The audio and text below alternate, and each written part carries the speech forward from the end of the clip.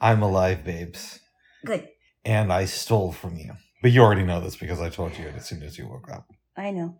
I robbed from the one I love the most.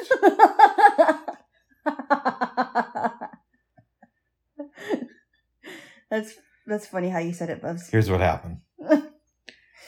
You go to bed early last night, and I'm tired, but I decide to continue listening to the book about McDonald's. I think it's called Behind the Golden Arches, made in 1986. Nice. But eventually, around midnight, I'm getting tired. So I turn off the book. I'm going to get some water before going to bed. Stand up, and I feel really, really dizzy. And I'm just thinking, well, maybe I just need to walk around a little bit.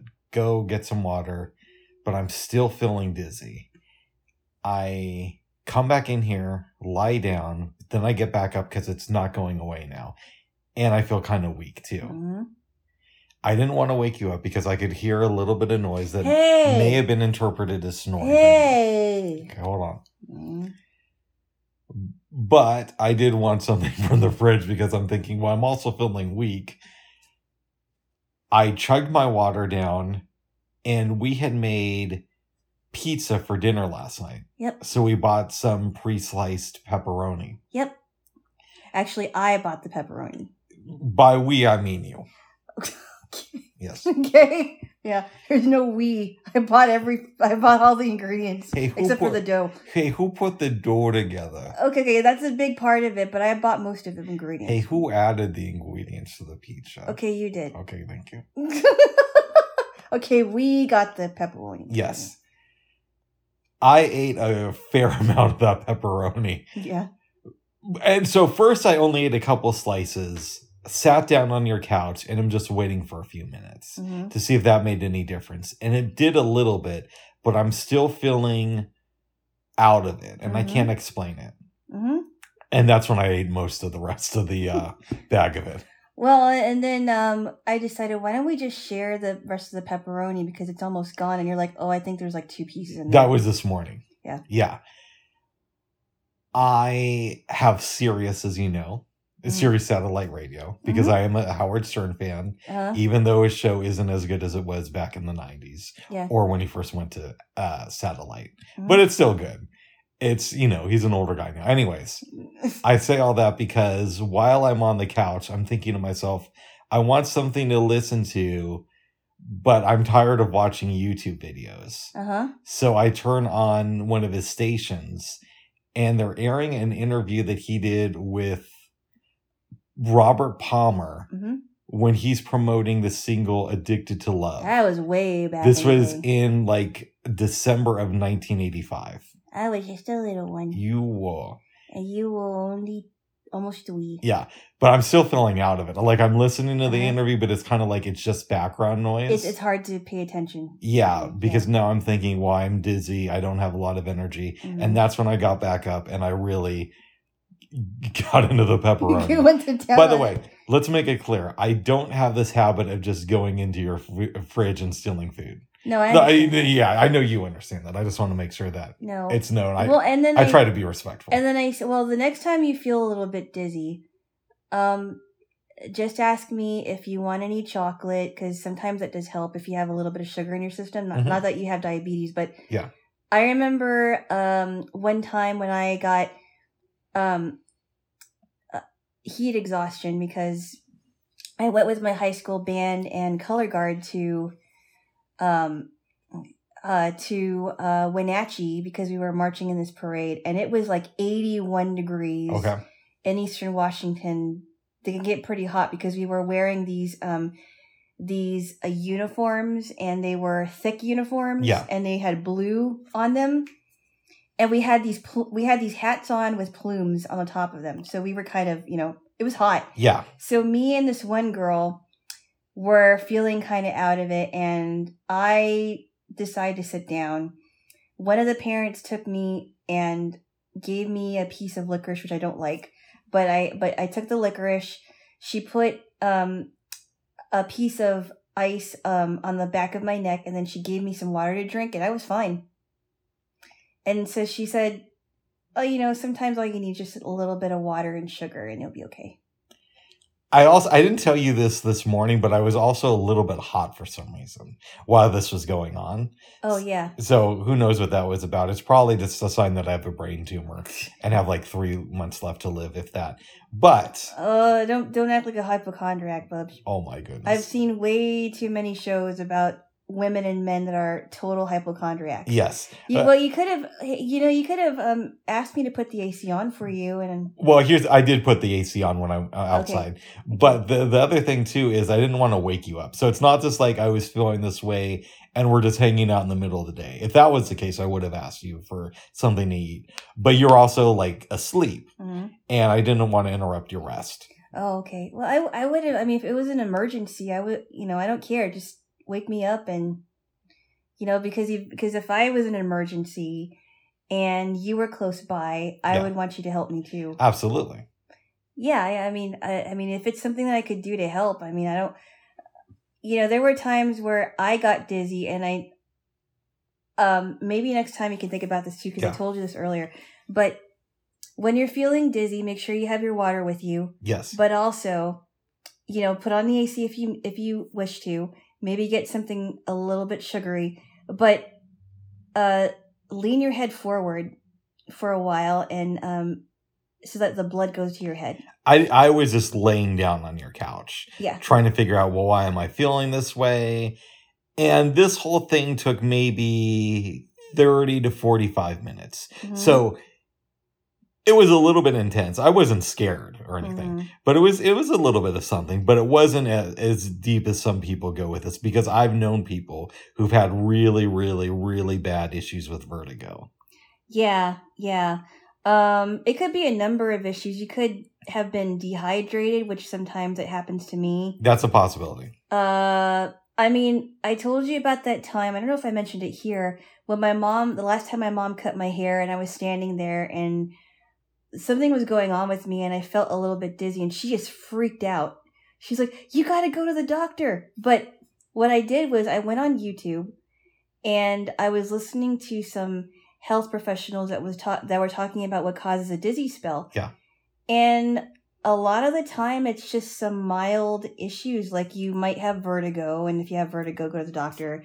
But if you get dizzy and you hit your head or you fall, that means you really have to go to the hospital, because you shouldn't be falling when you're dizzy. They get freaked out about stuff like that, I know. About you falling and hitting your head, potentially. Well, I didn't hit my head or fall. No, I know, but I'm saying doctors, if you tell them that. Oh, yeah, they do. Well, that's not good, because if you hit your head, you could... Cause some trauma. Give you... Yeah, because brain bleeds. Concussions. I know someone in my family that had several concussions. I knew somebody in college that had a bad concussion for a while, and he had to rest his head. Yeah, I've known a few people like that as well. Yeah. It was an interesting experience, but I did steal from your fridge. But I had that before where I would be lying down and I felt a little bit hot, so I kind of felt like I may have had a fever. And it might just have been like a mild infection, because they say that you might have an infection that has to go through your body or whatever. Yeah, it also could have just been dehydration. One thing I've been more mindful of as I get older is drinking a ton of water. Yeah. But it can still sometimes get away from me. Oh, yeah. I think once I got once I've started buying water bottles, I've been drinking a lot more water. Because sometimes it's like the doctors have said before that you should drink 6 to 8 glasses, but I heard that that's not exactly true. I've heard that, there's a little bit of a misnomer in that. And a lot of it depends on body height and weight. Yeah. And all those different factors. It's not a one-size-fits-all thing. So. Yeah. But since I've bought water, a water bottle, especially this one, I've been drinking a lot more water. Yeah. It's been helping a lot. Like if I felt like the slightest bit of lightheadedness, I'll just drink some water and maybe have something with a little bit of sugar in it, and I'm fine. Nice. But my mom, she'd just freak out, because there was one time when we were at the store. We were at a store. I can't remember what store it was. It might have been a Fred Meyer's or something. Anyway, I must have been in my early 20s at the time, and I asked my mom, can I sit down, because I'm feeling a little bit dizzy. And she just freaked out. She's like, what, you're feeling dizzy? What, you're feeling dizzy? And I'm thinking, if I actually fell and hit my head, or if my dizziness caused me to faint in the middle of the store, then you should really worry. Or if it's happening all the time where you're getting dizzy. No, we haven't gotten to the point where I'm just saying, oh, these are my spells. No, I mean, it's happened before, but it's not like it happens on a consistent basis. No. You know what I mean? Like, I think the last time it happened was around my birthday, if I'm remembering right. And I had to sit down in the middle of chopping something up because I was dizzy. And, is that when you were here? Yeah. Oh, okay. And I would be hard pressed to think of a time before then. Like, I'm sure it has happened. I would really have to go back and think about it. So it's not like this is like an everyday occurrence. No. And if this is happening once or twice around your mom, that's not necessarily a pattern. If it was a pattern, you should probably see a doctor. Yeah. No, it's few and far between. I mean, there were a couple of times we were cooking and it got really hot in there. Yeah. And I'm like, hold on, I got to sit down. Give me about 5 minutes. And I would just take my water. I would sit there at the table or even on the couch for about 5 minutes, drink some of that. And I was fine. I just waited for when I was ready to get up and have more energy. And that happens with everybody who spends a lot of time in the kitchen, or it should, because it's a sign that you're pushing yourself. Yep. It shouldn't happen every day, but once in a while, you should feel a little bit too hot. Yeah, I remember, I don't know if I even mentioned it here. What's up? When I took that cooking class 3 years ago, it was around the winter time. And we were making something with onions. And I forgot what it was. And a good friend of ours was showing me how to slice onions julienne with a big knife. Yep. And he was very, very good at that. And I said... He's a really good cook, by the way. Yeah, and I said, excuse me for a minute. I have to... I'll be right back. So I had to run really quick to the ladies who were there with the water. And I said, can I please have a cup of water?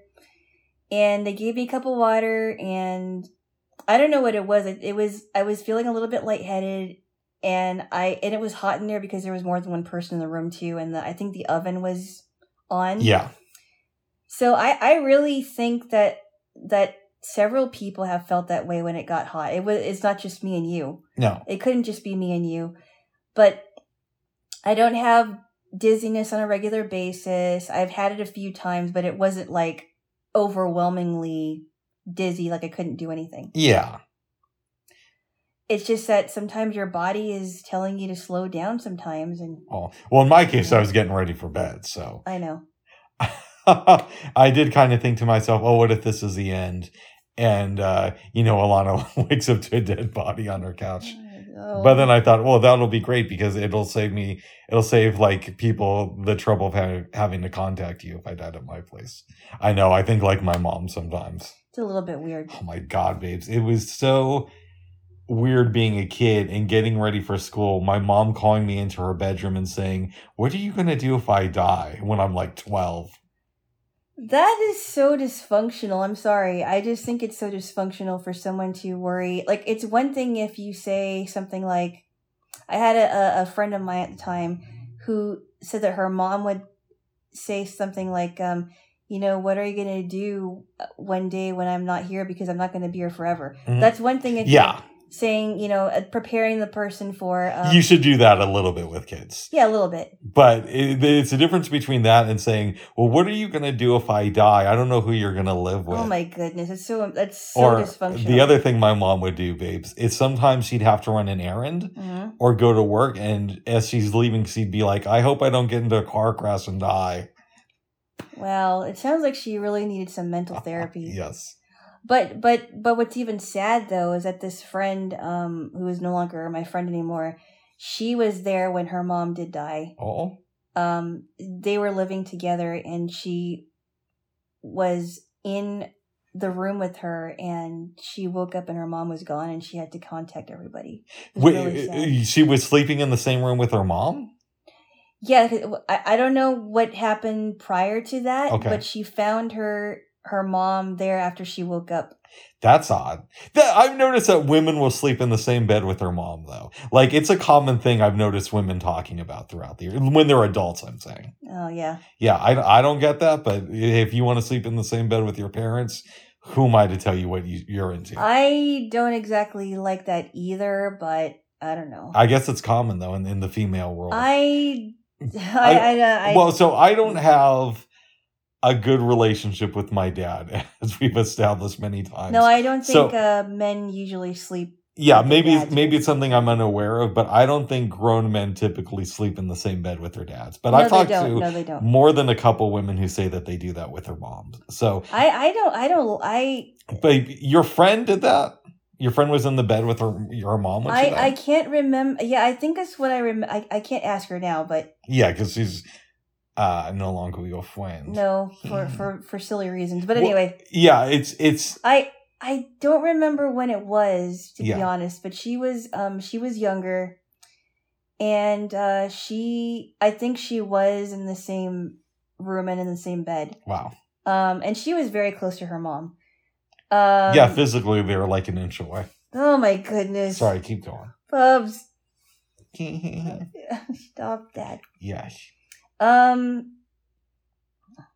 Anyway. If I die, I want to be in bed with you. No, I want to die however I die, as long as it's fast. But if I'm in bed with you, you're going to find out sooner. And so there's not going to be like this, waiting time to find out if I'm, why I'm not calling you back or anything. I wasn't finished with my story. Oh, go ahead. Tell me. Kind of interrupted. Sorry, I didn't know. You won't know what Me Too is, but keep going. I will admit that I do sometimes. Yeah. I need to work on that. But anyway, no, but I don't remember how old she was. I just remember that they were very close. I have never met her mom before, but I heard nice things about her. And it was so shocking to hear the story. And as far as she knew, her mom wasn't sick. It was just, I think she died of natural causes. Wow.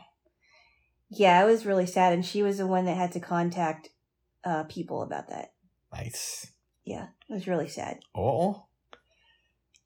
So, like I said, I was listening to Howard Stern while all of this was going on. Mm-hmm. And it's an older episode, so it's, better, but it's also the 80s. So it was still when there was a lot more shtick on the show. So, like, Howard would, and Jackie and Fred would, like, clap after every answer that Robert Palmer gave. What, really? Jackie and Fred? Yeah. Jackie and Fred. Oh, you don't listen. Okay, so no. Jackie Martling used to be a comedy writer on the show. Mm-hmm. And he would, tell these jokes. And Fred Norris played sound effects on the show. And he's still on the show. Okay. Yeah.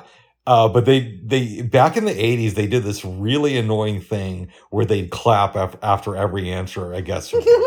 Maybe not on every interview, but a lot of them. Really? They would just applaud? And it's kind of funny at the beginning, and then at a certain point, it's like, okay, I get it. I get it. But here's the thing that came up during the Robert Palmer interview. Mm-hmm. Howard asked him, are you married? Do you cheat on your wife? All the typical questions. Mm-hmm. And Robert Palmer made it sound like he was married in a committed relationship. And even I'm thinking, this guy is a big famous rock star. He's promoting Addicted to Love. I bet the marriage didn't last. So I go on to see if Robert Palmer is still married. He got divorced in 1993. Mm-hmm. But I just assumed that he was still alive and was chilling in some mansion somewhere. But he's been dead since like September of 2003. Well, I didn't even know that too until somebody pointed out to me. I'm like, Robert Palmer's been dead when? Yeah. When? I didn't even know about that. I didn't even hear about it. But apparently he died in... like a long time ago. A long time ago, yeah. Yeah. Yeah, a good 19 years ago. Yeah, it was a heart attack, apparently. Wow. Mm-hmm. How old was he back then when he did this interview? It was 85, so I don't remember. I'm sure I read it on Wikipedia last night, but I'm not sure when he was born. But it was, he still had like 17, 18 years of life left in him. Wow. Yeah. And he seemed like a nice guy in the interview. He seemed like a nice guy. Yeah. Yeah, he didn't mind the clapping as much as I did. That would be annoying. Yeah. That almost sounds like what would happen at summer camp, except it wasn't. It had to do with clapping too. When somebody would drop a cup, or some kind of it was a cup. Usually, when somebody would drop a cup then you would hear applause from some of the campers. Oh yeah, that's just what you do. That's weird. That's fun. That's what you do. When I work, it was weird. I've had jobs where if somebody dropped something, everybody would stop and applaud. Hey, good job, buddy. I always thought it was funny, but I thought it was kind of weird too. Yeah, I think it's funny. It's a nice way to build camaraderie. I never got that though. No, I like it. I can dig it. Did they explain to you why they did that? No, we just used to do that. It was a fun way to make it not such a serious thing. Now, I remember when I was a camper for 8 years. Were you a happy camper? I was a happy camper, actually, for the most part, except for the fake meat. But anyway, we had this thing called KP duty, which is pretty much kitchen patrol. And 2 of the cabins would be in charge of kitchen patrol, depending on what day it was that they were chosen. Yeah. And it wasn't too bad. I mean, there were times where I was in charge of rinsing the dishes, and it was just a whole team effort. Yeah, so it's just a big volume of things, but it's usually not that difficult. No, but it made the job a lot easier, so it didn't feel like just one person was doing it. Mm-hmm. And so I liked rinsing the dishes in the soapy water because it was nice and warm. And yeah, it wasn't. I mean, I didn't always like to do it, but it wasn't that bad because I was around my friends, so it wasn't like it was the most boring thing ever. Well, good. But then after that, we had activities and some free time. I think everybody who went to camp hopefully did something like that. I remember outdoor school. Mm-hmm. I worked the kitchen, I think, one of the days, but I was just like, handing stuff to different people. I really liked outdoor school. Like, it's one of those things that you probably can't imagine me enjoying, but I thought it was a lot of fun. Did you guys have cabins? Yes, we did. We did. And I heard that they still have it. Mm-hmm. But yeah, I heard advertisements. Yeah, for it. Back in my day, it was 5.5 days. Mm-hmm. They've since cut it back to 3 days because a friend of mine has a kid who did it in 6th grade, just like I did, but he only went away for 3 days. Oh, that deserves a week though. Yeah, it's so much fun for kids.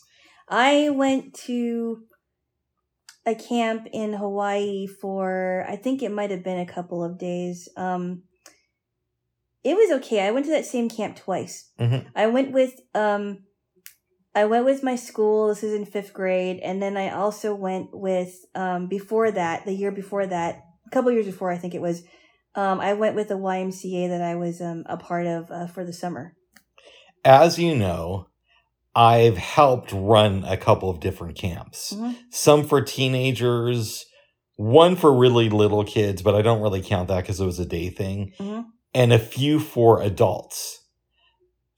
And I really like doing stuff like that. The only thing, and this is the caveat, mm-hmm. I don't like dealing with all the people. Oh, yeah? Yeah, because everybody brings their own personality to the table. The people that you're working with. Yes, and the actual campers. And the campers, yeah. Depends on who it is, though. Because mm-hmm. some people are like, they're super nice, they're super friendly, and they just want to have fun at camp. I'll tell you one of the most inspiring things I ever heard. Okay. I helped organize this Living with Blindness camp for elderly senior citizens, basically. Mm-hmm. And there was a man there who was 90 years old. Wow. And what year was this at the time? It was a minute. It was so long ago that my mom was still alive. Because I thought of my mom when I talked to this guy. Oh, was that the same camp that you went to when you were a teenager? No. Can I tell you the story? Yes. Okay. Sorry. That's okay. It's the last day of camp, morning, everybody's getting ready to leave. And, I taught mobility mm-hmm. before this, so I gave them some pointers, but I'm also good in the kitchen, mm-hmm. as you know. So I help them, learn their way around our kitchen and how to prep a meal. Mm-hmm. Basic stuff because they're older, but important nonetheless. Mm-hmm. And I'm talking to this 90-year-old man who is really still together. Mm-hmm. And he Pretty said, sharp, yeah. Yeah. And he said, I really want to thank you for these skills. Now I know how to go forward with the rest of my life. Wow. And I thought to myself, wow, this guy at 90 is talking about going forward with the rest of his life. Yeah. And I felt so inspired by that. Go home, talk to my mom on the phone, and tell her the story. And she's like, oh, that's nice. Oh, I'm going to go back to bed. Did you tell any of your friends that? I don't remember if I did or not. That's nice. Because I was telling it to her like, hey, a 90-year-old learned something and is that is really inspiring. It wasn't to brag on me. It was to brag on him and to point out that you can be older and still look at it like there's time left. And also too, the older can learn the older people can learn from the younger people. Right. And vice versa. Yep. You learn from him, he learned from you. It sounded like it was a mutual learning experience. He was a really cool guy. How long was it when he lost his vision? I think it was a few years earlier. It might have been, and I could be remembering this wrong because this was several years ago, but I believe in his case, it was due to macular degeneration. Macular degeneration. Yeah. And that's common with older folks. I've been hearing advertisements about macular degeneration, and now there's a website for kids to learn about how they can protect their own sight. Nice. And it has activities for kids and their families, and how they can protect their own sight from so that they don't get macular degeneration. Yeah, and I thought it was cool because this older guy, I almost said friend because I'm dyslexic. Yeah, we don't keep in touch, but he learned about it because one of his friends told him about it, and she was gay, which I think came up in the conversation because I met his friend and she was with her partner, or she was talking about her partner. And I thought, well, that's really cool. It's like, not only are you this older guy who wants to live your life, but you're open to different lifestyles, which older people aren't necessarily known for being, even though I've known some super like lefty older people. And that gave me a little bit of hope because I am a lefty. And I maybe one day I'll be an old lefty. Oh my goodness. Yes. Okay. Yeah. Okay. I know that sounds like a trivial thing, but yeah. So were you were still living in Portland at this time? I believe so. Yes, I was. Wow. Yes. No, that would inspire me a lot, actually. Yep. Because women, I can speak for women because we really. Some women go a little bit above and beyond to keep their youthfulness, whether it's appearance, whether it's whatever it is, whatever you can think of, right? Mm-hmm. So when we get into the 50s, 60s, 70s, 80s, we're like, oh, are we really that, are we attractive? Are we valuable? We think about that stuff. My hair's falling out. I can't hear as well as as I thought that I could. My muscles are hurting. We think about that stuff. Yeah. And it's good to hear that guy at his age is willing to think about it differently and say, you know what, this is just a beginning. That was powerful. Yeah. I'll tell you a story that you made me think of in relation to women getting older. Uh-huh. I wasn't there for this, but I heard about it. Mm-hmm. So in 2003, I'm living in Kona on the Big Island of Hawaii. Mm-hmm.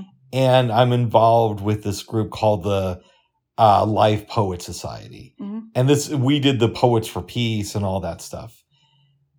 And let's be honest, I got into it because my aunt ran it. Yeah. So okay. There's a bit of nepotism there.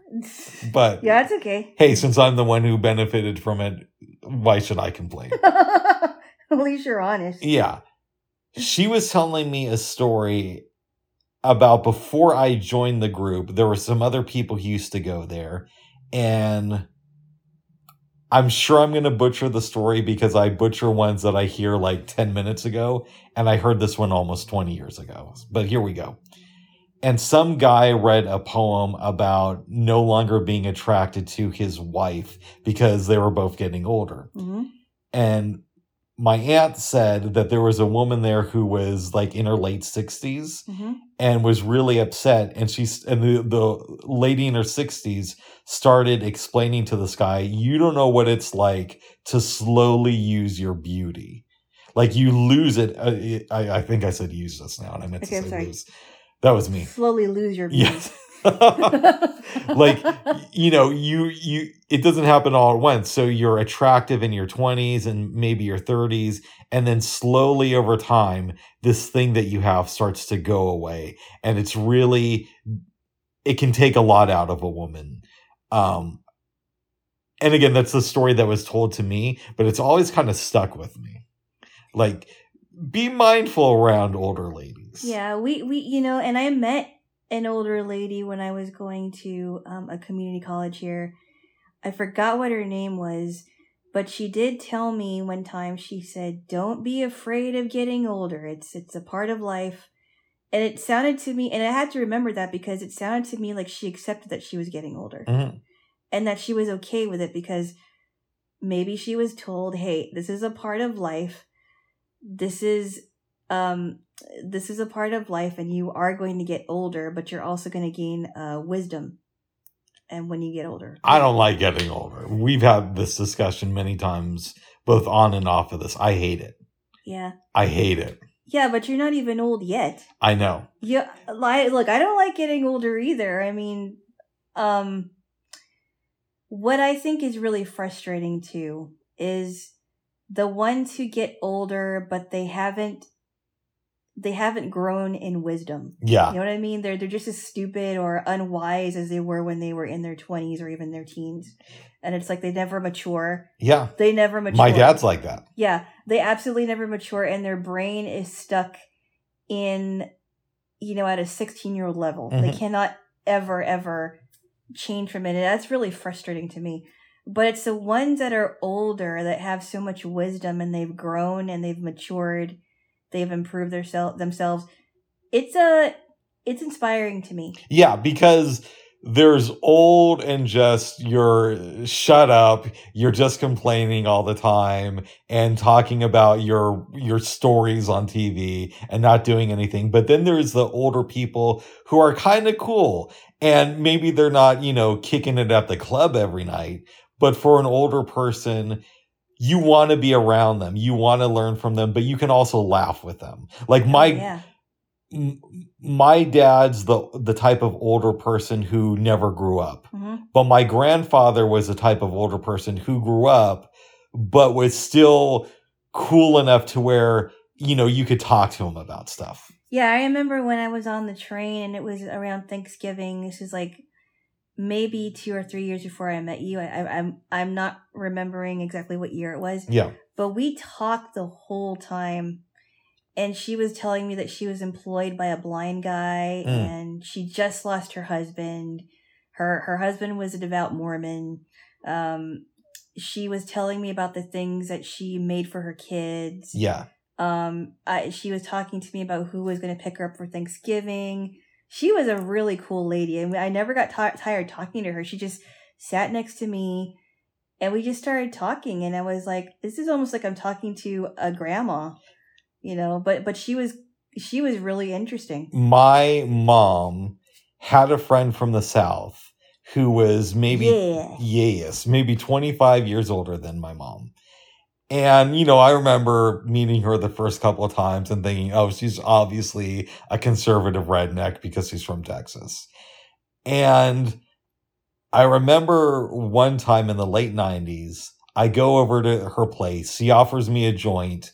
And then she starts talking to me about art and explaining to me about these paintings on her wall and how she got into them. And I thought, oh, that's actually really cool. And I tell my mom this, and I'm like, I just assumed that she was this redneck because she was from Texas and older. And she's like, I know why you would assume that because of the accent, but she's really cool once you get to know her.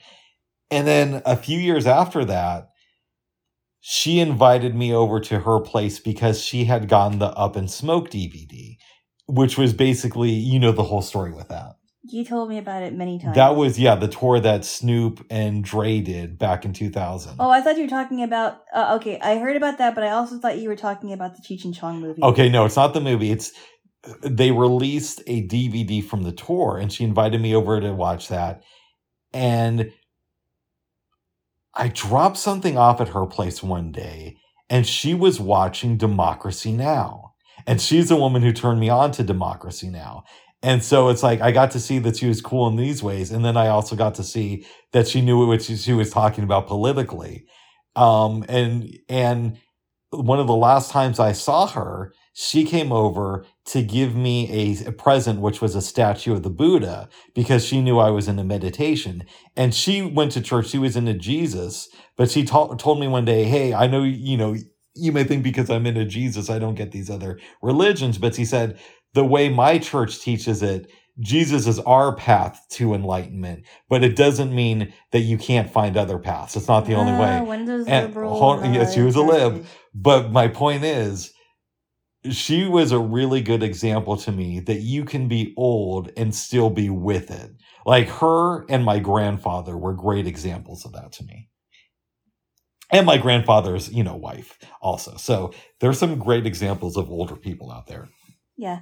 I don't think an older person has to be a liberal to be cool. I've met some ones that are actually may not have the same political views as you do, but they're just as cool as any liberal old person could be. Interesting. Well, let me ask you this. Have you met any older liberals who you thought were cool? I didn't really, I didn't really get into conversations with them about that. Okay.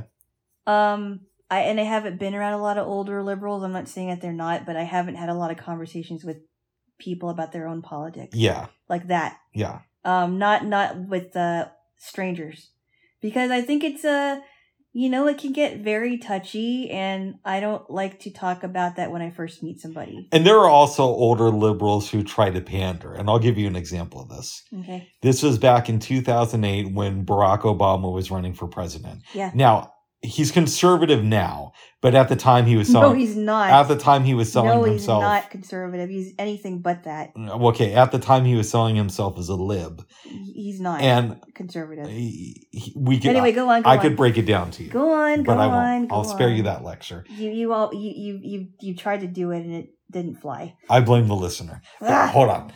But and I never bought the propaganda of Barack Obama is this hardcore lefty. I never did, to my credit. I get a lot of things wrong, but I knew from day one he was posturing. But anyways, this was back when most people who were liberal could justify saying that Barack Obama was their man. And I'm on the light rail in Denver. This was either right before or right after the Democratic National Convention, which was in Denver that year. Mm-hmm. And this old guy is talking to this younger guy about why he supported Obama. Mm-hmm. And it sounded like the old guy was just reading a list of top talking points in the script. So there are older liberals who aren't cool either. But for the most part, I've had good success with talking to them. Older liberals. Yeah, I tend not to go into politics with strangers. Yeah, I tend not to either. It's just not, I don't really care, to be honest, unless it's brought up. Yeah. So I don't know. And there are also people who aren't like us, who are into politics, but they also just realize it's one aspect of their lives. But there are some people that I've met that are older than me, maybe like 10 years or even more than that. Yeah. That are for that are with me when it comes to freedom and things and liberty and things like that. But there are some things that I wouldn't be into with them. Yeah, people are complicated. Yeah, they are. They can have very diametrically opposed views. Yeah, but you can find. There are older people I've met that may lean a little bit more to the left, or maybe they didn't support my candidate or whatever. Yeah, but we can find common ground, and that's why I truly believe that I don't think that politics should be the end of I don't think that that people should use politics to end a friendship or whatever kind of relationship, family relationship. And by the same token, I know Trump supporters who are liberal on other stuff. I've known Trump supporters who are for gay rights and for the legalization of psychedelics. I don't personally get it, but it goes to show you that people can be, complex, as we all are. I don't get it either.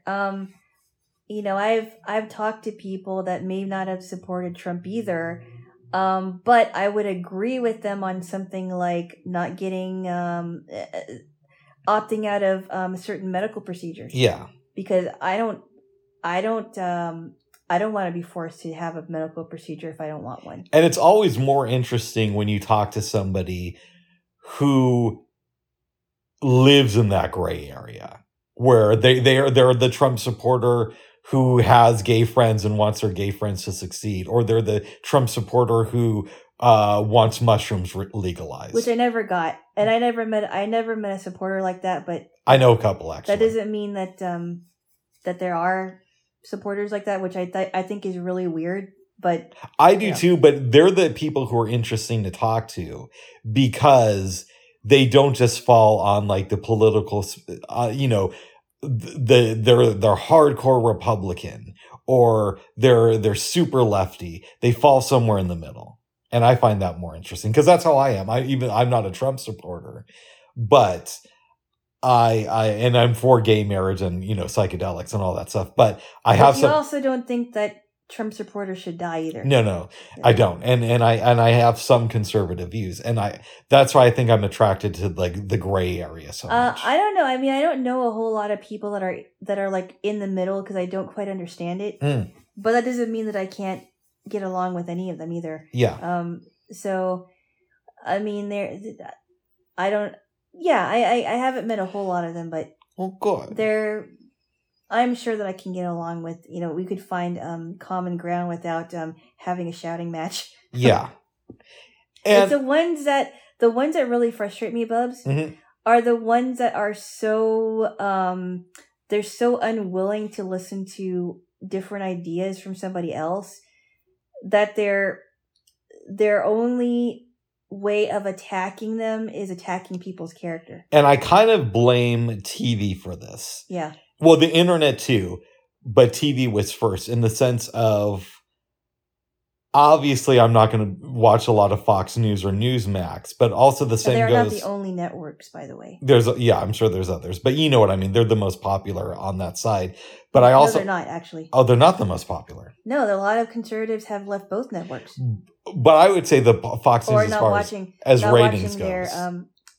I don't know about that. I think they're plummeting, to be honest. Okay, I don't know the numbers, but what I'm trying to say is it also goes with MSNBC. When you tune into any of these talking head channels, almost always you're either going to hear people either agreeing with each other 100% of the time, or you're going to hear some sort of a shouting match.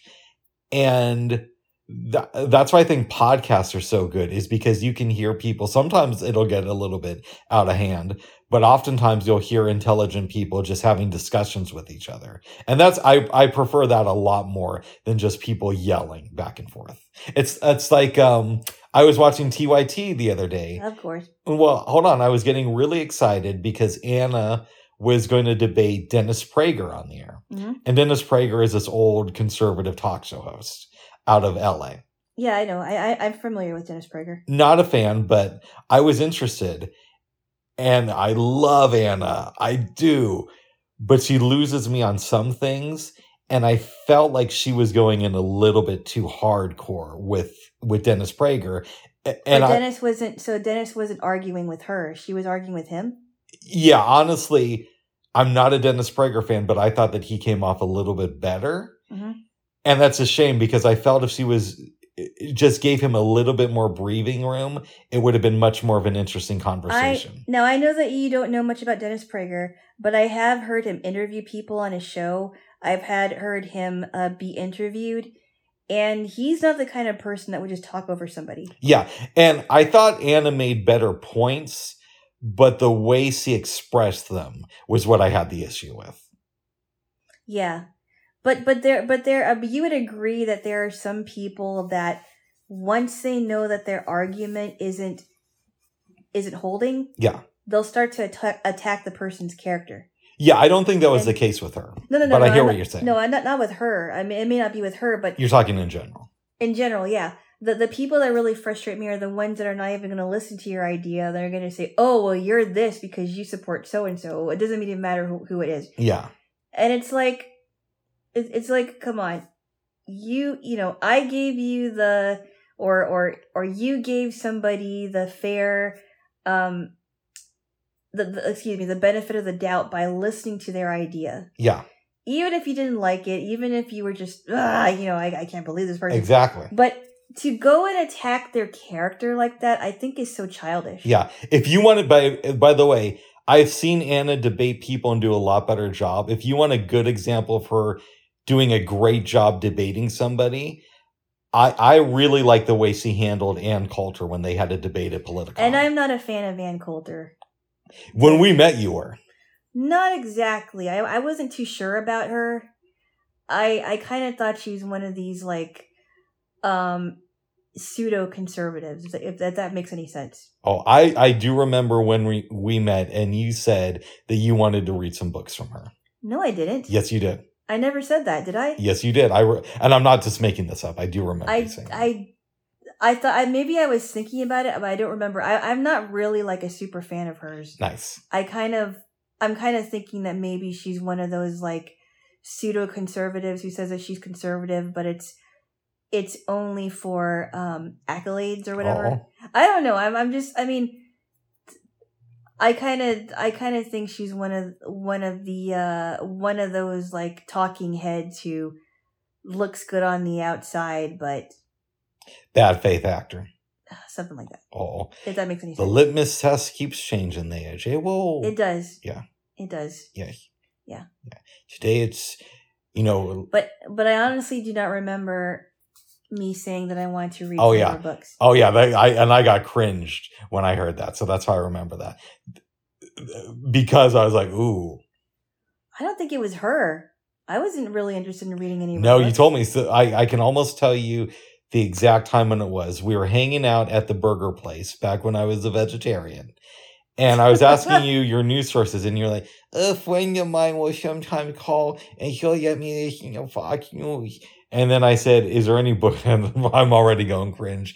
Is there any books from any political insiders you want to read, or writers, or however I phrased it? And you said, I like to read some Ann Coulter sometime. No, I don't remember saying that Yeah, I at remember all. that specifically. I do not remember saying that at all, and you can't really prove that I did. I'm telling you what I remember. And I remember thinking to myself, I got to get you some Noam Chomsky. Or Noam Chomsky. Oh my goodness, Chomsky's good. Yeah. But anyway, I have since changed my view on Ann Coulter, so yes. I don't think I'll be reading any books from her. Oh. Yep. Yeah. Well, I never liked your babes. I like that she's anti-Trump now, but you took a while. I just didn't I wasn't like a super fan. Nice. But you like it when anybody's anti-Trump. Yeah, but there are people who are pro-Trump that I think make interesting points, even if I don't agree with them. Okay. Yeah. That's good. At least you have some nuance. Yeah, again, there's a difference between agreeing with somebody and maybe understanding where they come from. The thing I have an issue with on both sides is bad faith actors. And I know that term can be like loaded because I think Alex Jones uses it too much, but the idea of somebody just having a political view because they think it's the thing to do, but it's never examined. Yeah, I totally get that. I'm with you on that one. I have massive disagreements with my friends who are Trump fans, but if I think that it's in good faith, like there's some logic behind it. Like they're actually sincere about it. Yeah, even if I might think their arguments are a little bit silly, if they sound well thought out, then it's like, okay, I get it. It's not my thing. Yeah. I remember. I'm gonna sort of reference the chat line a little bit. Yeah. I remember where I got into this conversation with a guy who didn't agree with me politically, but he said, the reason why I wanted to talk to you about this is because even if I didn't agree with you, you seem very sincere about it. Yeah. And that is a good thing. And they said, yes, I'm very sincere about it. I'm very passionate about what I think and believe. And we were talking about a certain person on the line that I don't like. Go ahead. And I was explaining to him why I thought he was a coward. And I said, this is why I think he's a coward. Every time I've asked him for proof that what I said was wrong, he never gave me proof. He never gave me sources. All he did was attack my character. And he makes it personal. all the time. Yeah, that's not a good look. No, it isn't. But it's like, so I have Trump fans who I respect, even if I disagree with them. But then there's other people in my life. Mm-hmm. I know I've said this before, but I have one relative who is always on Facebook, show the birth certificate. Where's the birth certificate for Obama? It's either that or Trump is the new God. And if you try to point out something... I never went that far. But you know that there are people who do stuff like that. And it's not worded like that, but it's worded to where you can read between the lines.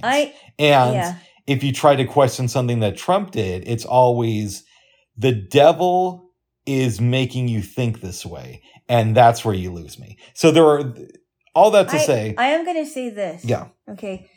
The people who are higher ups that have been just out to get Trump for whatever it is. I'm talking about the political higher-ups. Oh? I do think that they're being influenced by the devil, but I wouldn't go on Facebook and say that everybody who feels this way, then, I wouldn't go so far as to say that without any explanation. And I would say that I don't believe in a devil, but if there is a devil, he's probably a Trump fan. But no, I don't know that for sure. No. And we can move off of this. No. I should give you a lesson on the devil, and I would also say that he still influences the culture, and it doesn't always have to be about politics. Yeah, no. And that's the other thing. We fight over politics, but the real people who run this country, like the Rockefellers and the people who own all these media outlets. There's also the Bilderbergs. There's the Bilderbergs, but there's so many others. Yeah. They don't really care who gets into office. I mean, it's important, but it's not the most important thing on their agenda. So why should we fight over politics when they're, trying to make these shady moves where it doesn't really matter who the president is? Yeah, some of them are definitely doing that. I would agree with you on that. Yeah. But I don't believe in the devil. Oh, you should. Oh, you should. But that's another lesson for another time. I mean, I did, but then my ex-wife passed away, so she's no longer here to... Goodness. You weren't even married. I know, that's a joke, babes. But who told you that joke? I don't remember. It's me butchering an old joke, I'm sure. Oh, my goodness. Well, anyway. Yeah. Let's move on. Does the devil have a soulmate? No. Okay. There's not he has angels. He has which are basically demons. There's not a Mrs. Satan out there. No, Bubs. Okay, you're mocking. I thought you're mocking. Okay, I love you there, Jay. Well, mocking, give me a kiss. No. Why not? I don't kiss mocking boys. Neither do I. Give me a kiss. No. Yeah, come on. Why? Because you need one. I'm doing this for you, babe. I gave you one earlier. Okay, well, I'm giving you one now. Oh my goodness, stop it. Bubs. You. Did I told you that the devil thing, we don't have to go on with the devil anymore. What? I was going to tell you another thing where somebody said, oh, that's just the devil, but it's not a political thing. Oh. But we could, go on and on. Well, I don't like when people just blame the devil for everything. Well, I think that there is truth to that, but I also think that they shouldn't blame the devil for things that they did because they made their own choice. Yeah. And yeah, the devil can influence people, but if you let the devil influence you, he can influence you. But ultimately, you made a choice to do something bad. You shouldn't have done. And also, if there is a devil and there's a God that loves everybody, who's all powerful, who's letting the devil do all this stuff to people? The people are making that choice. God's not making it? No. God. No. Listen. Let me explain this to you. All right. God created the angel Lucifer, who became the devil because Lucifer rebelled against God and wanted to be like the Most High. That wasn't God's fault. That was his doing. He wanted to step out and be like God. And so he was cast down from his position, and he was cast out of heaven, but he could still roam heaven and earth. Okay. I don't know enough about theology, but you also believe that God is the most powerful thing in the universe. Absolutely. And so God could easily stop the devil and choose not to. Yes, but there's a reason why he isn't stopping him now, because prophecy has to be fulfilled. And I don't want to get into Revelation right now because we need to talk about other stuff. Yeah, and somebody could change their prophecy, but... What? You're mocking again, Bubs. No, I'm not. I'm saying, why didn't God do a different prophecy? Well, Bubs, that's not how he works. There's some things that need to happen before the devil is no longer able to deceive anyone. Oh. Now, let's move on. Now, let's move on. Oh, tickle.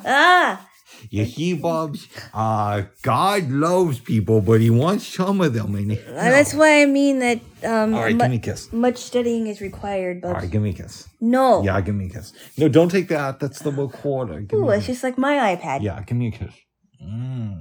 Bubs. What?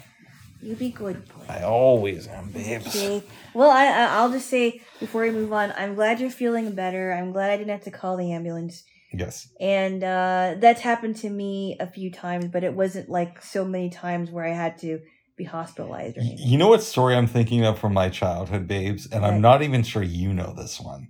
Okay. It's a Friday night, and I'm guessing I was around 9. Okay? Now, my mom usually worked Friday nights because she was a nurse's aide at the time. Yeah. And she went down to a phone booth because, of course, we didn't have a phone at this time. Wow. And she called in sick. Okay. She comes back and she's like, I'm really not feeling well. And she keeps saying this. Now, we're at like 10 o'clock at night. Mm-hmm. My sister says, well, Mom, if you're not feeling well, we should probably go to the hospital because I can't drive and we don't have a phone here. Yeah. Okay. So like 10:30, 10 o'clock at night, somewhere around there, we get in the car and we go to a free clinic because we did not grow up with cash. Yeah.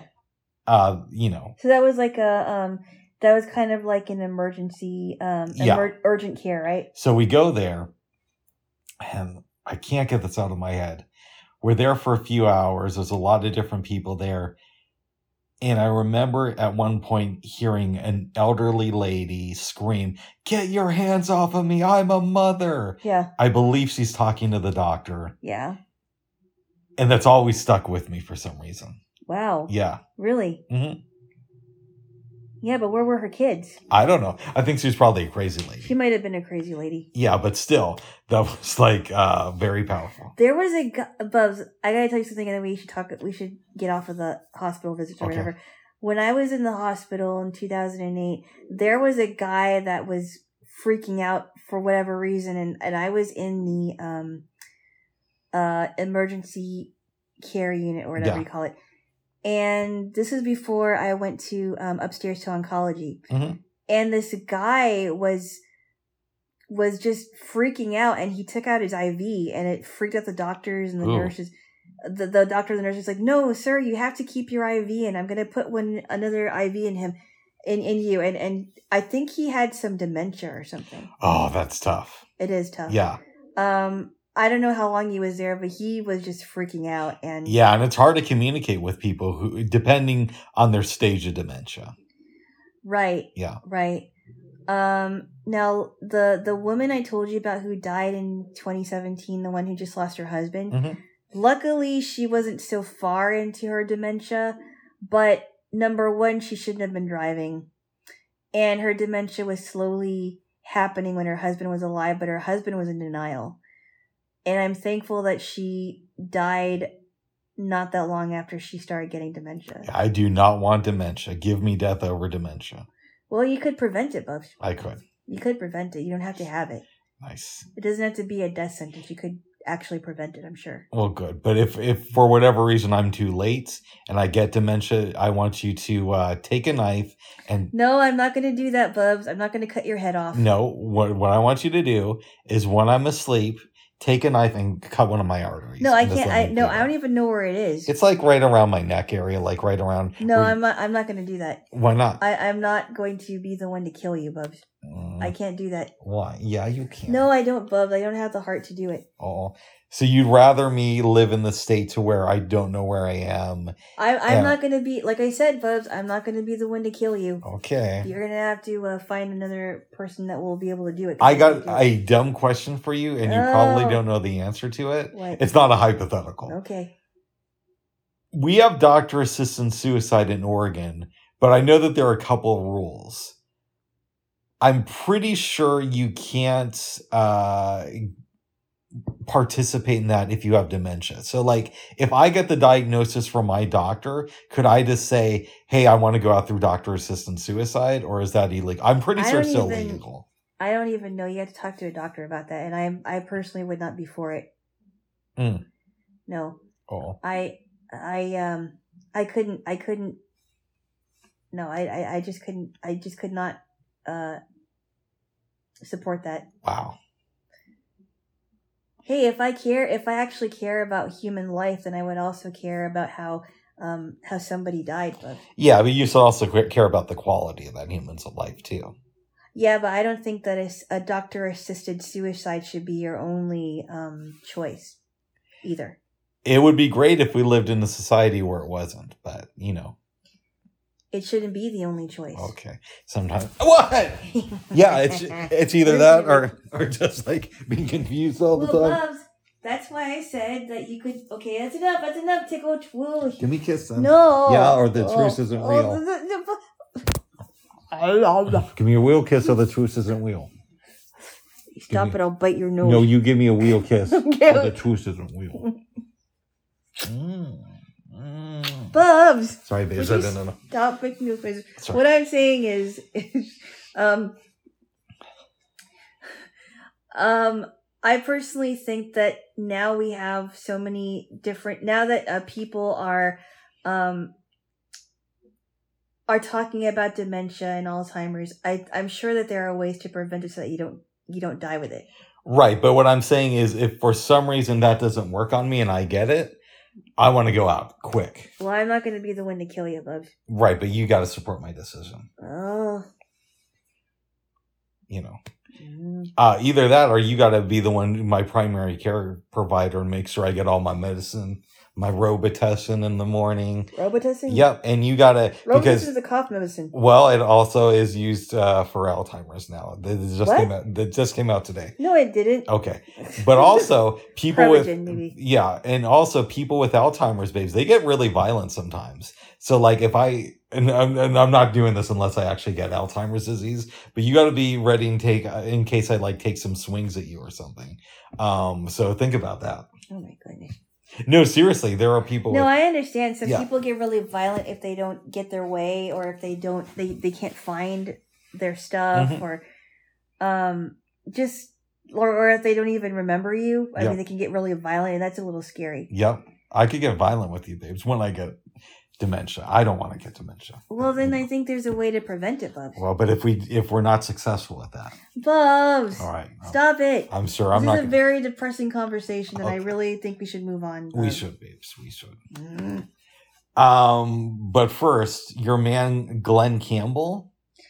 Yeah, we saw that documentary separately, and we're not watching it again together because it's too sad. It's so sad. I can't deal with dementia stuff usually, but.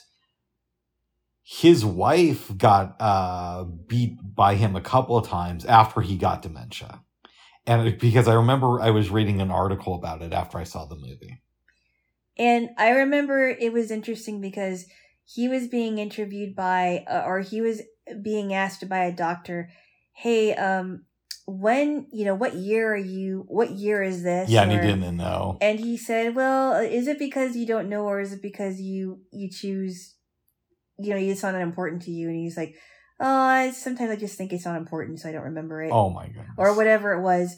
And he was showing him a scan of his brain, and that there were areas that were affected by the dementia. Yeah. And then there were times where he would be performing, and they decided, well, why don't we, just let him do a song a second time, because he can't remember it. And it was very disturbing and also really heartbreaking. Yeah, but that's why I don't want to go out like Glenn Campbell. Yeah, and then his daughter, I think she was speaking in front of Congress, I think, or was. Yeah, we talked about that here. That was really sad. Yeah. And she wasn't very old either. She was a young lady. And good. Yeah. It was tough. Yeah. And the point wasn't to like recount everything from the documentary. It was just to give an example of I don't want to be like Glenn Campbell when I get old. Yeah. I met a guy who clearly was suffering from dementia, and there are times where he would make up stories like, I got to visit my daughters. Oh. The only problem is that he didn't have any daughters and he never got married. Didn't they do something about Alzheimer's disease on Full House?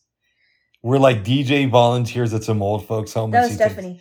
Stephanie. No, I'm sorry. It was DJ. Yeah. And she takes some old dude home and he thinks that she's his daughter or something. Yeah, he says, Gloria, you got to get up now, and I think he was calling her Gloria and saying, oh, you got to watch some Howdy Doody, and she's like, what? Yeah. What are you talking about? His name was Mr. Duncan. Nice. And I only saw the episode once when I was a little. They also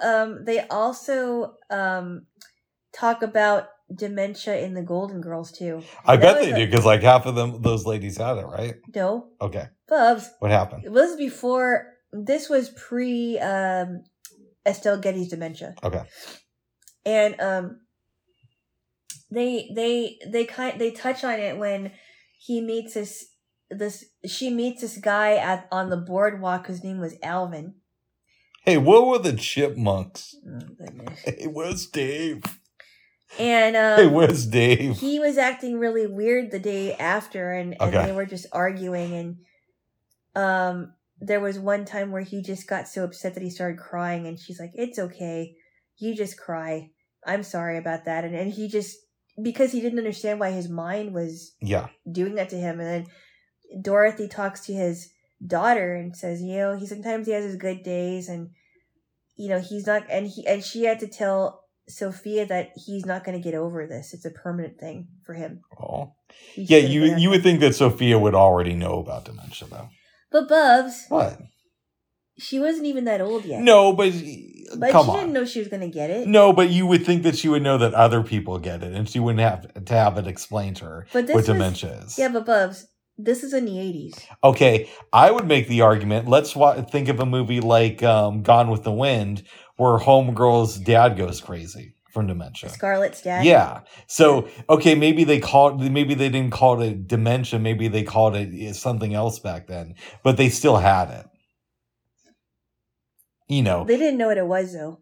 Okay, but they had a vague idea of what it was. And they could have, you would assume that Sophia would have known other people with it, or she's getting old, or she would have read books about it or watched some TV shows. Mm-hmm. And she wouldn't have had to have her daughter teach her about it, who was like 90 herself. Oh my goodness. I love B. Arthur, but she was kind of older at the time, too. She was in her, I think she might have been in her 50s or 60s. Wow. All those ladies were old. Yeah. But I think in real life, Sophia was a little bit younger than B. Arthur. Or, I'm sorry, Estelle Getty was younger than B. Arthur. No, I think she was older. But not by a whole lot, but she was. I think, but they weren't, she wasn't in her 80s yet. Yeah. She's interesting. I think that Estelle Getty is interesting because she didn't even start acting until she was in her 60s. I remember that AIDS episode when Rose thought that she could have been infected. Yeah, I never saw that, but you talked about it before. Yeah, it was. And she would put R's on cups in the show anyway. But you said that she was working with people that had AIDS, right? Here's what happened. I think I said this here, so I'll make it quick. Yeah. When Estelle Getty got into acting, she knew a lot of gay people who were in the theater and in her own personal life. So she was like one of the early older people who was like cool with gay culture, which a lot of people don't know about her. But this was in like the late 70s, early 80s. So she knew a lot of people that she was friends with who died of AIDS. Estelle Getty did early on. Wow. Yeah. So she knew about it way before Ronald Reagan mentioned it in his speech. Ronald Reagan, babes. Oh, are we going to go here? Didn't even bother mention. Okay, Bubs. I thought we were over politics. We are. He was an actor. Ah! What's that? What? Bubs, come on. Even Killer Mike said that. Oh, okay. I don't Ronald care. Reagan was an actor, not a real actor. Bubs. Hey, why are you standing up? Just to say to this country's real masters. Oh, yeah, Bubs. All right. That's enough. We spent I don't know, like almost an hour on politics already. Okay, you did. You did. Okay, good. You did. You did, and give me a kiss because you started a tickle wall, babes.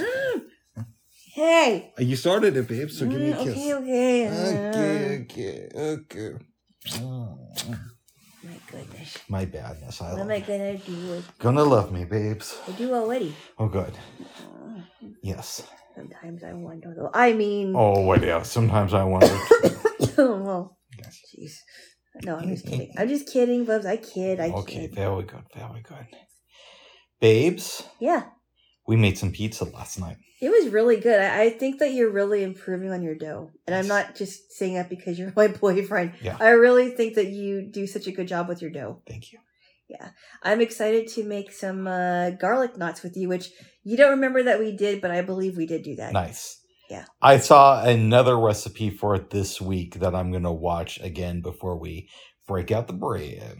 Okay. Yeah. And I did buy some fresh rosemary and thyme and parsley. Yes. For this occasion. And we have butter. We also have Parmesan. We have some fresh Parmesan. Yes. No. And we also have some extra cheddar cheese. Nice. So it's going to be some cheesy garlic knots. These are going to be off the heezy, y'all. Extra cheesy. Yes. You can make Snoop Deezy. Then that Warren G song where it's like, Snoop Deezy gots to make it easy, and you can make mine extra cheesy. Oh, I get. You know that song from the Warren G? It's a song. You can holla at my dogs. I think Exhibit is on the track too. Okay, I keep thinking it's that song. You don't see what I see every day. Ask Warren G. No, that's a good song too. Yeah, Warren G is going to be with Ice Cube apparently next week at Moda Center. Oh wow! On Saturday. Oh yeah. Are you going to go? I've thought about it, but who would I go with? My J-Wo doesn't want to see Ice Cube. I'm not really an Ice Cube person, to tell you the truth. We'll see what happens. Okay. Yeah. I don't mind if you go alone. I might have to just so I can see Warren G. Okay. Yes. See him regulate without Nate. I know it's going to be tough, isn't it? I can't believe Nate's dead. I didn't even know that he was dead until he told me that he was. I'm surprised because he had been dead for a minute before we even started dating. I didn't even know about that, but I don't keep up with the rap world as much as you do. That's okay. Anyways, cheese bread is coming, y'all. Cheese, garlic, nuts. Yes. Nuts. But after we made our pizza, J-Lo? Yep. We watched a movie starring Gene Hackman. We're also going to have adobo with our stuff. I just forgot to mention that. Yeah, that's right. Yeah. But that's later tonight. Yesterday. Yes. Last night, rather. We watched a Gene Hackman movie from the 70s called Night Moves. Yeah, it was interesting. You want me to give the recap? Yes. Yes. Go ahead. I'll make this super quick. Okay. Gene is a detective. What's his name? Do you remember? Harry Mosby, he's married to Susan Clark, who played Ellen Mosby. Harry Mosby, married to Ellen Mosby. And he's good at his job. He's an ex-football player. And he has some issues with his personal life. Mm-hmm. He gets hired to track down the daughter of this rich lady who I think used to be in cinema films. Arlene Iverson. Yeah. Meanwhile, he tracks his wife down and finds out that she's cheating on him. And he confronts the guy that she's having an affair with. He does? Yeah, he does, remember? Oh, yeah, that's right. He goes over to the dude's house. Yeah, this is later in the movie. Yeah. Go over there. Okay. He does some research, finds out that the girl he's hired to track down is living with her stepfather and his new wife. Yep. Travels to Florida, gets her, ends up kind of having some stuff happen with the stepmommy. The Paula. Yep, yeah. Paula. Which I thought she was played by Jane Fonda. Her voice did sound similar. Yeah. But apparently it's not her. Not her, yeah. Gene takes the girl back to her mama. doesn't realize what kind of an environment the mom is living in, and yeah. Who's Quentin? Well, I thought I was giving the recap. Go on. I'm asking questions. Okay. Quentin is a guy that your girl was involved with, the daughter. Yeah. And the mom was suspicious about him for a while. Quentin works on movie sets. So does Jean. Sorry, what's the girl's name? Her name is, they call her Deli for short. Deli. She's not new, so don't think that she's from India. Oh my goodness. Okay? She doesn't work at a deli either. No. And they've since changed the name from New Delhi to just Deli. Oh, jeez. Because it's no, seriously. That was a while ago. No, it's short for Delilah. No, but in the country India, New Delhi is now just Delhi. Okay. Oh, are you confusing me, babes? No, you're confusing me. Okay. Deli calls Gene Hackman Harry and says, I need to talk to you about something. But she dies before he can get back to her. Yeah. There was an accident on the set of the movie. Harry realizes that Quentin is guilty. Mm-hmm. Goes back to Florida to talk to the stepmommy and stepdaddy. And gets in a fight with stepdaddy. Yep. Goes on a boat with the stepmom. Uh-huh. They find out, I think that Quentin and the stepdad were working together to smuggle stuff into this country, and part of it was buried in the sea. Yep. She dives. She's a scuba diver. She goes underneath the water to get it. Yep. The product that they're about to sell. Yep. And the stepdad is furious, lands his plane on the water because it has pontoons. I guess it's like either a small plane or a helicopter. I think it's a small plane. Yeah, it sounds like a plane, yeah. She's coming up above water. The stepmom can barely hear anything over the motors. And Harry's trying to warn her and say, Paula, be careful. Yep. Stepdad ends up killing her. Mm-hmm. Gene Hackman survives, but he's very hurt at the end of this movie. Yeah. And that's basically where it ends. Wow. And you never find out what happens to his marriage. I realize that my explanation is a little bit confusing. That's okay. But I would encourage people to see this movie. I'd give it an 8. I give it at least a strong 7. Yes. Yeah. What does this film teach us about the dangers of family? The dangers of family? Well, okay. I was a little bit confused because the mom said that Deli was acting out, and now we know why. But the dad also says, the stepdad also said, well, I want her to get out of here because I was foolish with her. I didn't discipline her, but the mom didn't discipline her either. And we don't know about how her relationship with her real father was. True. We don't know if he was good to her. We don't know if he just pawned her off on Arlene, her mother. We don't know if he pawned her off on her stepfather. We don't know that. Yes. But clearly, both environments are not good. I like this movie. I recommend it.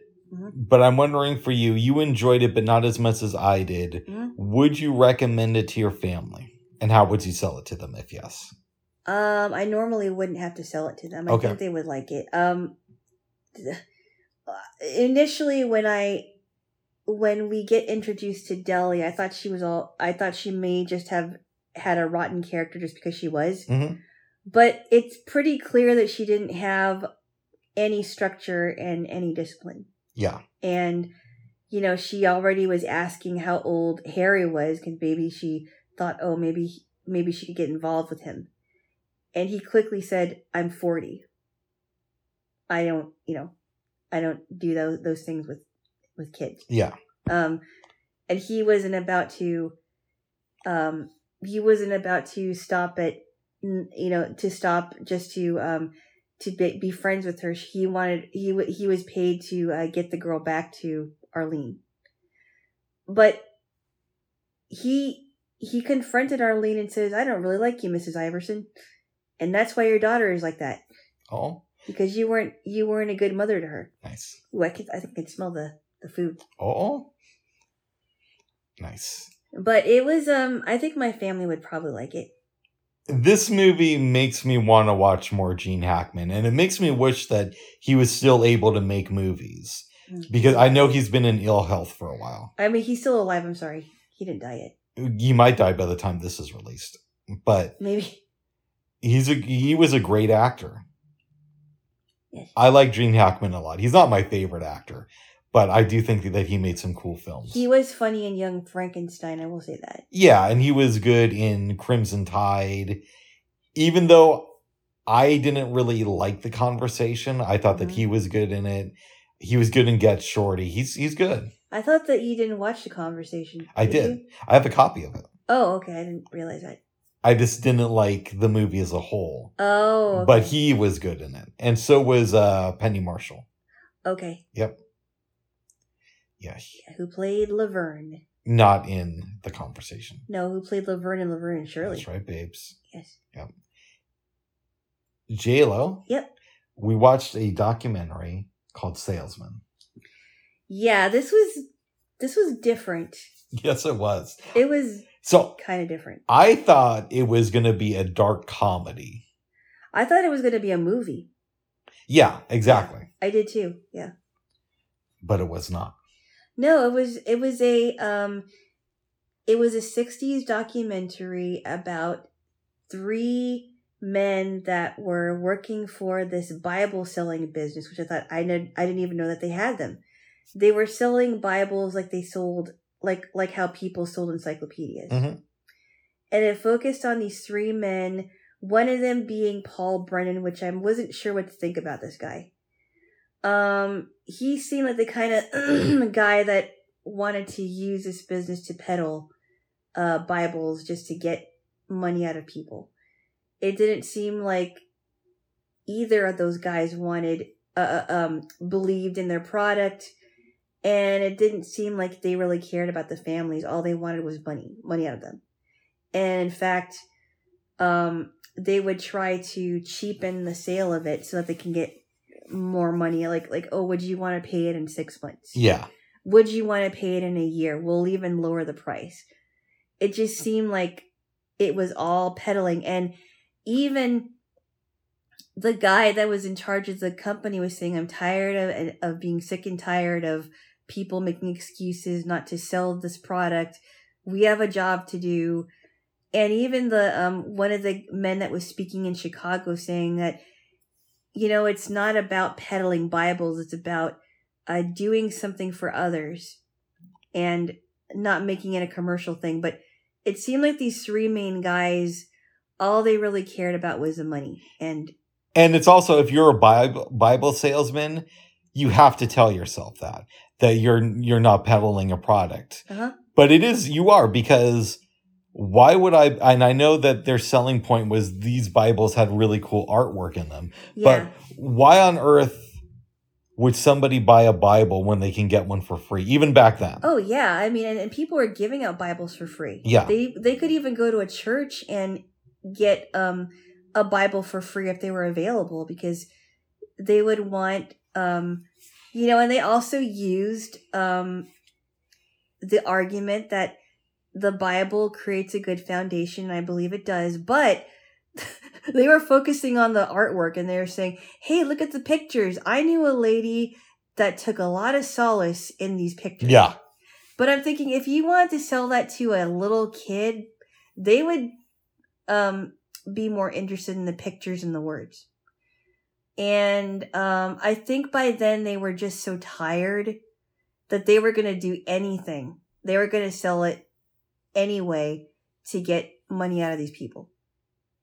And I felt kind of uneasy about that. Yeah, it was a very strange documentary. I think I liked it, though. I think I would give it at least a week 7. Mm-hmm. Because I didn't really like their tactic. But also, you can realize that there are people like this out there. Which, I know it's one of those things, we already knew that, but there's a difference between knowing it intellectually and actually seeing an example of it. Mm-hmm.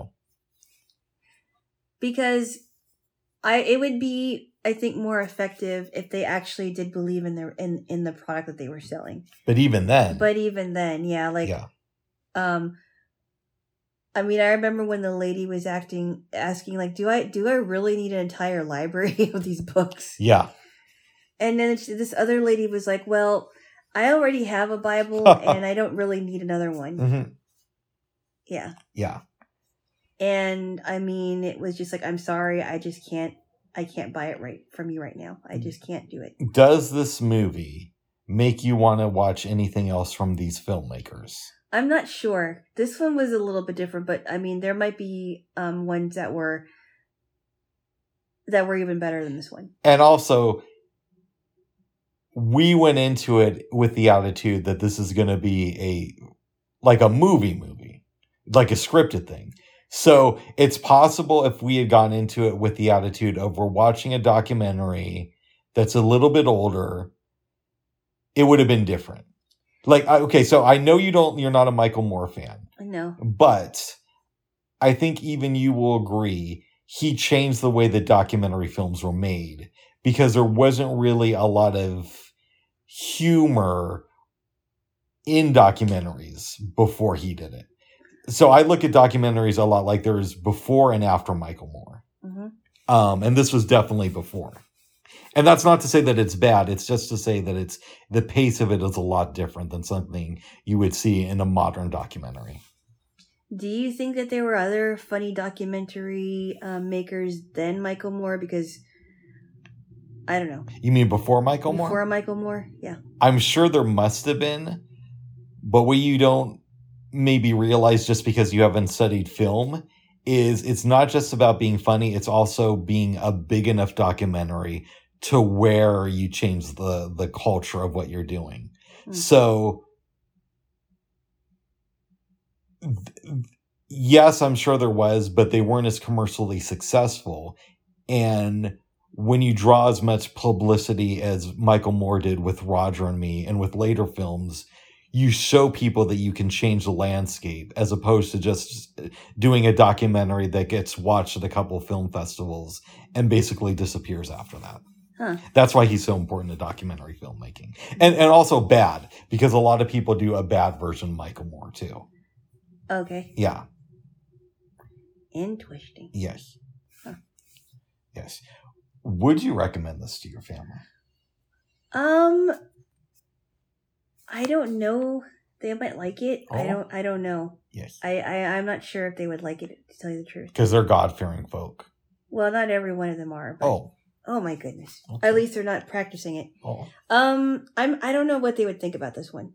I mean, I kind of liked it, but I kind of didn't. Yeah. That makes any sense. I feel the same way. I mean,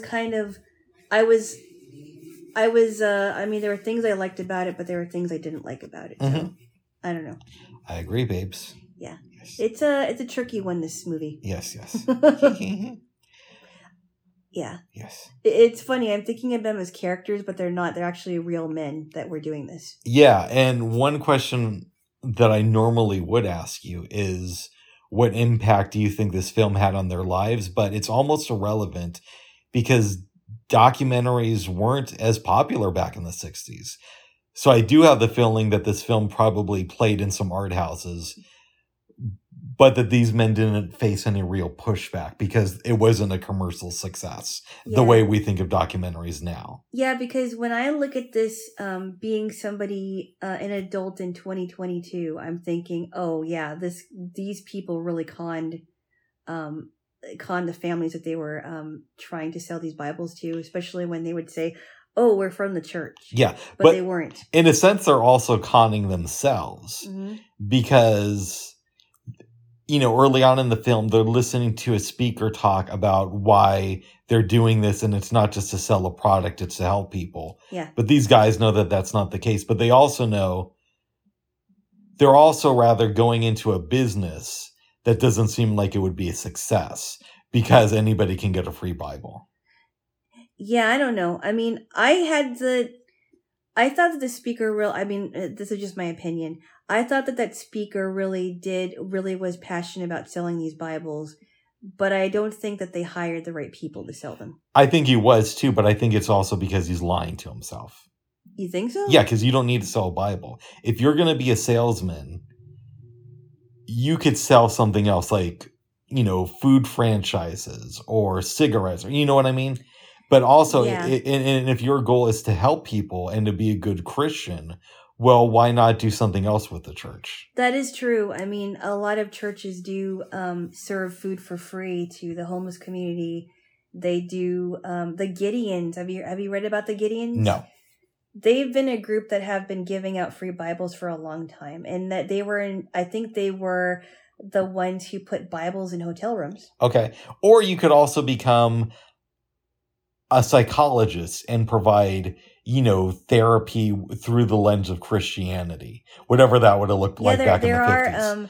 There are Christian therapists out there. So I'm just saying, that's why I think they're not conning just the people that they're trying to sell to. They're also, in a way, getting one over on them, on themselves. That could be true, and that's probably why the Bible selling business probably went out like that. Yeah, I'm sure there's probably still somebody today trying to do it. I mean, there are Christian bookstores, but I don't even know how good they're doing now. I don't know. I used to go to one to get free candy. That's all. Yeah. We call it Christian candy. Oh my goodness. We would. Was it chocolate?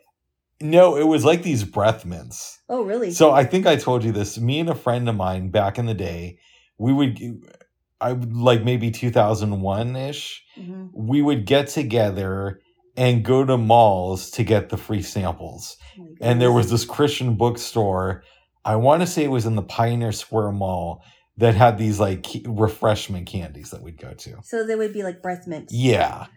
Okay, so JCPenney, and I think there's still some JCPenney's that are still around. Very few, if any. But they had, occasionally they would have something called the Sweet Sale on Saturdays.